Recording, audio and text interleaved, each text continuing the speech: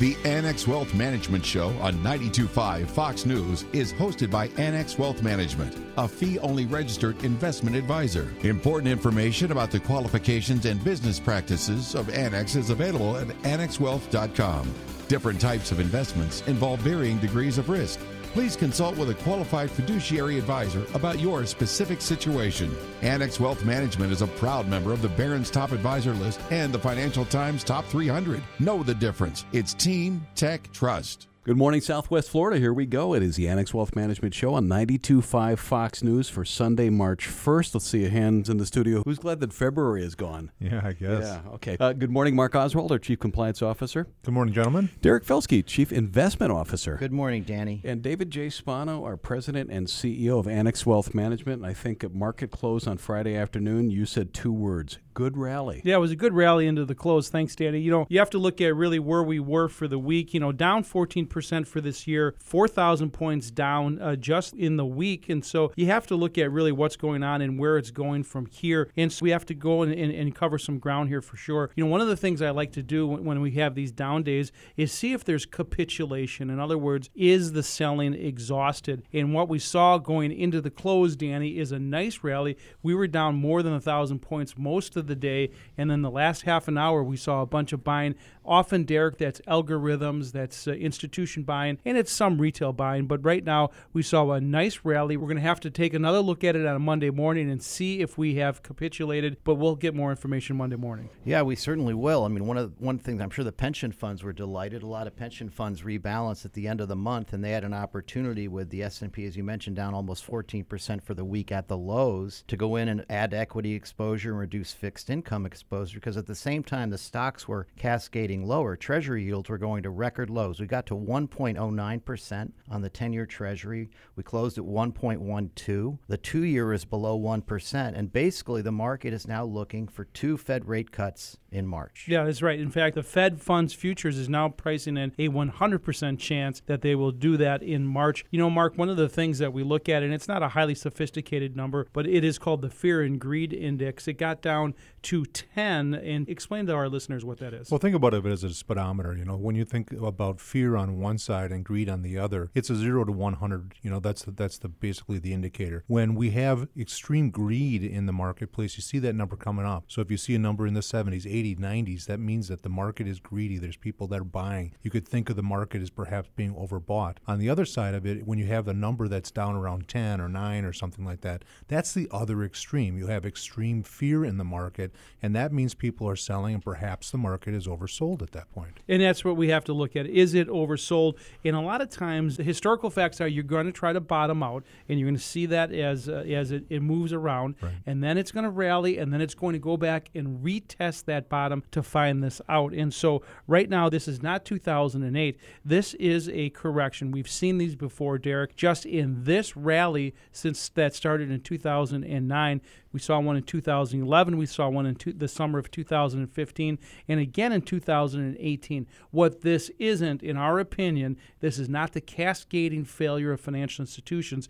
This is a good old-fashioned correction. Right. The most recent one in 2018, where the S&P dropped almost 20% from its highs, that was when interest rates were rising, China was slowing, there were worries about trade wars and tariffs, and housing was slowing. Well, guess what? This time we had great housing numbers this week. Housing affordability is the best it's been forever. I talked to my daughter today about refinancing her mortgage, things like that. In addition to that, we have a Fed that's accommodative. And Chairman Powell came out on Friday and said the Fed is prepared to act. And currently the market is, in the past, when the market has predicted more than a 50% chance of a rate cut, the Fed has followed through. So if the market is properly discounting the economic environment that has resulted in these low rates, you can expect something from the Fed either sooner or at the March 6th, 17th meeting at the latest. And one of the ways to think about this is obviously this is the known unknown. We know we have a potential issue. We don't know really the depth of it. And one of the ways to think about this is if you're in the Midwest and they tell you you're going to get 10 inches of snow, and I know that down in Florida that makes you nervous, right?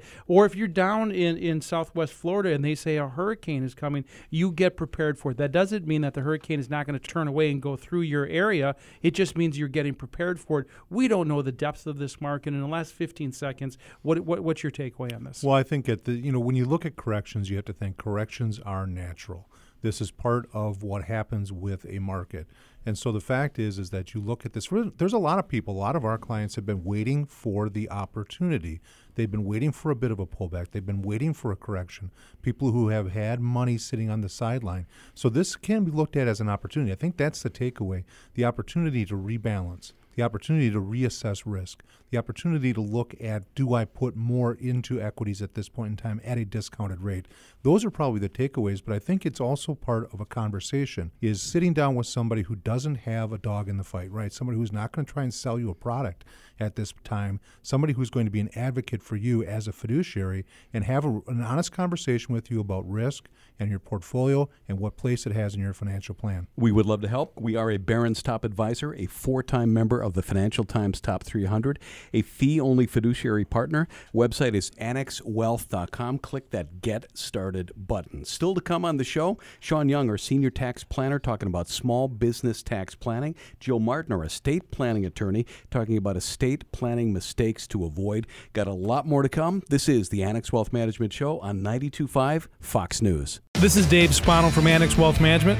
It's time to put an investment and retirement plan in place and on target. It's time to gain clarity and understanding and move toward your goals with confidence. It's time to get started with Annex Wealth Management. Head to annexwealth.com and click the Get Started button. Put the Annex team to work and see the difference. Our investment, financial planning, tax, and estate teams will demonstrate clear thinking and produce sound recommendations. The best part? We work in your best interest as a fee-only fiduciary. Our commitment runs so deep, we put it in writing for every client. Does your advisor do that? 2020 is going to be quite a year. Between the impact of the Secure Act to the November election, be ready with a solid financial plan from a team focused on client goals, not handing you a list of commission products to buy. Know the difference. Team Tech Trust. Head to annexwealth.com. I'm Dave Spano, and I hope to see you soon. Custom-tailored investment and retirement planning from a fee-only fiduciary. Know the difference. This is the Annex Wealth Management Show. Know the difference. It's Team Tech Trust. Why extend your small business tax return? We're going to dive in with Sean Young, senior tax planner, Annex Wealth Management, an attorney, master of laws, and is a CFP. Sean, welcome back to the show. Thanks very much, Danny. Let's start with some definitions. Within the tax world, what defines a small business? Well, small business is kind of a misnomer. It really doesn't have anything to do with earnings and profits. It's more about the structure. So it doesn't have a specific definition per se, but it's used in the tax code quite a bit as well as in the media. Sure, you hear all about it. Exactly. There's a small business Saturday. There's a small business sentiment. So you hear it a lot. Yeah, and it really has to do with the structure of the company. And I think when you get down to it, how many owners are involved in the company really comes down to an LLC, a sole proprietorship, or an S corp as compared to a public C corp. So LLC is kind of it that kind of sits at the bottom. No, it's not at the bottom at all. Structuring a business as an LLC is more about legal protection. It's actually taxed as a partnership in most respects. So really, it's less about the entity formation itself and really about how many owners are involved in the company and how much control each one of those owners has in the actions of the company. Now, if a small business owner expects to be in the same or lower tax bracket in the future than they were in 2019, this year, is extending returns until September something to consider? And first off, why would somebody use that tactic? The tactic overall is really associated with trying to time items of income with items of deduction and credit in the same tax year. A lot of companies have different tax years than the natural person. So the person's tax year ends December 31st of every year, right? And the filing deadline is always April 15th, and you have your estimated payments. That's standard structure. For an entity, they can choose a couple of different methods, but extending on the entity front is going to be a month earlier than October for individuals. It's going to be September 15th. Why would they do that? Well, you're trying to time items of income, deduction, credit with the applicable tax rates that you're paying. So I think in most years, you're going to have that analysis, and it's something you want to pay attention to. Every business owner is aware of that discussion, I would say. And if not, they definitely need to be. Right. Absolutely. Right. I think the sentiment that you're getting at overall is the notion that might be applicable for 2019 because we're looking forward to potential changes, additional changes in the tax law, which I would have reservations about posturing. What if tax rates go up because there is a change in administration? Speaking as an agnostic tax professional, I would say that a lot has to change and a lot of things have to happen for anything to retroactively apply to 2019. The first point there is it's never happened. So retroactive tax law changes that apply an additional liability to folks that have already paid their tax bill is something that generally feels against public policy. Congress has never gone back and say, okay, we just came into power 2 years ago, now you owe us more in tax liability. That's never happened, and I really don't see that being possible now. Long story short, I don't see a compelling motive for business owners to extend their returns to September 15th of this year in order to prepare for possible changes in 2019 tax law. Okay, let's say somebody starts a small business, right? It's them, sole proprietor, and then all of a sudden they've got somebody working for them, and then business starts to take off, and they're doing well, and they're growing this business. Is there a point when they absolutely, positively need to start thinking this way instead of just doing their yearly taxes? Exactly. That's something we preach constantly. It's not just about doing your taxes. So what you're doing when you prepare a tax return, what your tax preparer is accomplishing there is memorializing the year that was. And some tax opportunities can be reflected in how you're reporting them. There are definite opportunities baked into the process of preparing your taxes. But more importantly, it's everything that you've done in the tax year prior in real time that's memorialized your tax liability. We're only reflecting that in the reporting. We have to be thinking about planning all year round, every year. I'm thinking of Jim Smith down on the south side. It's everything he can do just to keep the business going, which is growing. He would need to look to a competent tax partner. So not to add staff, but do they need something like a virtual COO?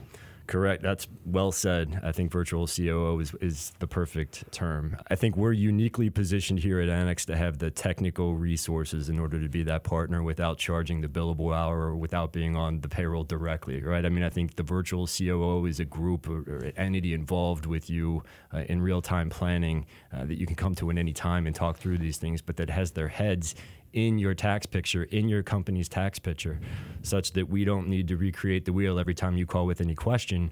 We're projecting forward and we're ahead of the game as we go into these tax law changes, as we go into these potential political changes going forward. We're accounting for these variables, and if we already know the nuts and bolts of your company and how you're operating on that front, we're prepared to make proper decisions as these changes come to light. Excellent. It can be complex. If you need a partner, Annex Wealth Management is here talking small business tax returns with Sean Young, Senior Tax Planner at Annex Wealth Management. Thanks for stopping by. Thanks a lot, Danny. This is Dave Spano from Annex Wealth Management, where we ask you to know the difference. The Wall Street Journal has published a list of questions to ask your financial advisor.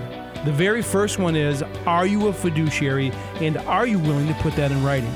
We've been asking people listening to our show to do that for years. That's just one of the ways to know the difference between financial advisors. People come to us every day with what I call a mishmash. Statements here and there, overlapping investments, no consolidation. Annex Wealth Management can clean that up and put it in order. Our team of investment, tax, and estate planners will work to make sure your plan is clear and coordinated. If this makes sense to you, or if you want a second opinion on your investments and retirement planning, go to annexwealth.com. You can learn more there, or simply hit the Get Started button and start the process. annexwealth.com. Know the difference. I'm Dave Spano from Annex Wealth Management. I hope we see you soon. Custom-tailored investment and retirement planning from a fee-only fiduciary. Know the difference. This is the Annex Wealth Management Show. Know the difference? It's Team Tech Trust. This is a team segment. We're going to talk about estate planning with the estate planning attorney for Annex Wealth Management, Jill Martin. Welcome back. So you wrote a great blog piece, and that is available on our website. Yes, it is. So it's really talking about kind of what are the biggest planning mistakes that we see most common among estate plans that we review for clients, and just things that we hear about in the community from other people. Let's go with the big three, and not having the estate plan, using do-it-yourself software, and then relying on your neighbor and the legal advice. So let's go through those. What happens when somebody doesn't have an estate plan? And I can tell, here's the spoiler alert. I think it's a big mess, right? It can be a big mess. Basically what happens is there are state statutes that default, so that there are rules that every state around the country has that says if you didn't have an estate plan, this is what's going to happen, because there are 60% of Americans that don't have an estate plan. There's a couple of things, right? There's during lifetime, you would need to have guardianships put in place if you don't have a health care or a financial power of attorney, which is someone to step in and make your decisions and manage your finances for you. During lifetime, it's critical for you to have two documents in place, a healthcare power of attorney and a financial power of attorney. And that's where you select who's going to be that person that makes your healthcare related decisions when you're not competent to do so, and also who's going to be able to step in and manage your finances when you can't do it anymore. Any other mistakes that happen? I mean, that people all of a sudden realize when they're kind of wading through this? Again, the state provides default rules for who your heirs are, right? So it's generally going to follow your bloodline, your next of kin, so to speak. But what happens is if you don't want it to go to those people, or if you don't have any children or grandchildren, and who do you want that to go to? Do you want it to go to siblings? Do you want it to go to nieces and nephews? Maybe not if you don't have a close relationship. So you need to do planning to figure out who that's going to go to.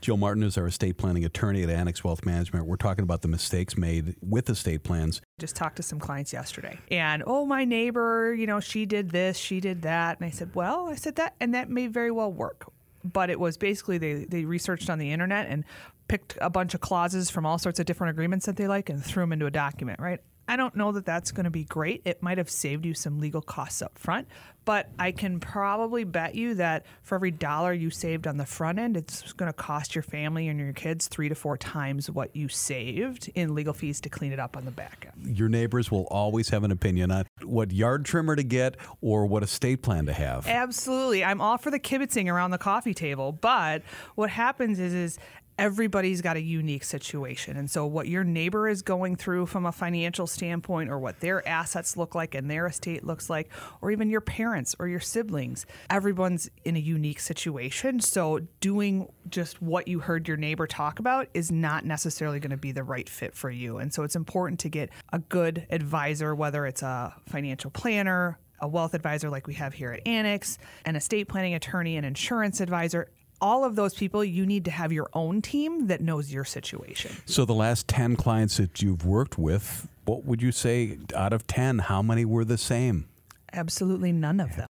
Let's talk about the legal nitty-gritty. When they go awry with legally invalid documents, then that's really where the costs start to go up, because you've got somebody that needs to wade through that. Every different document that is part of an estate plan has different execution requirements so that it's legally valid. There's little nuances in executing documents correctly, and a lot of people don't read the fine print, which is important in legal documents. Another mistake is the wrong individual as the power of attorney, the executor or the trustee. That's a disaster in the making. It is, Danny, and it's one of those things that I don't think people think about it as much as they really should. It's a big decision on who is going to be that financial power of attorney for you, who's going to be your executor or your trustee, because they're the person that's going to be responsible for A, following your wishes, but B, keeping everyone else informed. And you want to make sure that person is trustworthy, good with finances, is a good family communicator. It's not just a default to I go with my oldest child and then the middle child and then the youngest. Like, that's not necessarily the order. And that's what a lot of people do. They just don't think about it, and they say child 1, 2, and 3, but that could get you into trouble. And I look at my parents as an example. My mom has 2 brothers. One was financially very, very savvy. One was not. And so there had to be a decision made there in terms of who did you trust. Okay, there's an estate plan in place, but things change. The estate plan needs to get redone a little bit. Right. So changes happen all the time, right? And so estate planning is never a one and done type of a deal. And so you want to make sure as things change, whether it's family, whether it's finances, whether it's tax laws, pull that thing out and dust it off and take a look at it. And that's one of the things I do at Annex for our clients is to do a comprehensive review of the current estate plan. We're talking about mistakes people make when they have estate plans. And the last one we're going to talk about is you've got the estate plan, but somebody better know where to find it. So that's a great one. And actually, I just got a text from my mother-in-law last night. They live in Nebraska, and they had all that major flooding. So their original documents are kind of AWOL. We don't know where they are. Now, we all have copies of them that she provided us, but the original will is basically destroyed.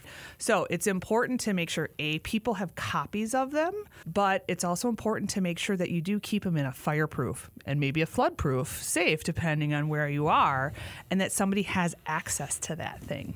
Joe Martin, our estate planning attorney at Annex Wealth Management, talking about mistakes with estate planning. Thanks for joining us. You're welcome. This is Dave Spano from Annex Wealth Management, and it's time to put an investment plan in place and on target. It's time to gain clarity and understanding and move toward your goals with confidence. It's time to get started with Annex Wealth Management, where our investment, financial planning, tax, and estate teams demonstrate clear thinking and produce sound recommendations. The best part, we work in your best interest as a fee-only fiduciary. Head to annexwealth.com and click the Get Started button. I'm Dave Spano, and I hope to see you soon. Custom-tailored investment and retirement planning from a fee-only fiduciary. Know the difference. This is the Annex Wealth Management Show.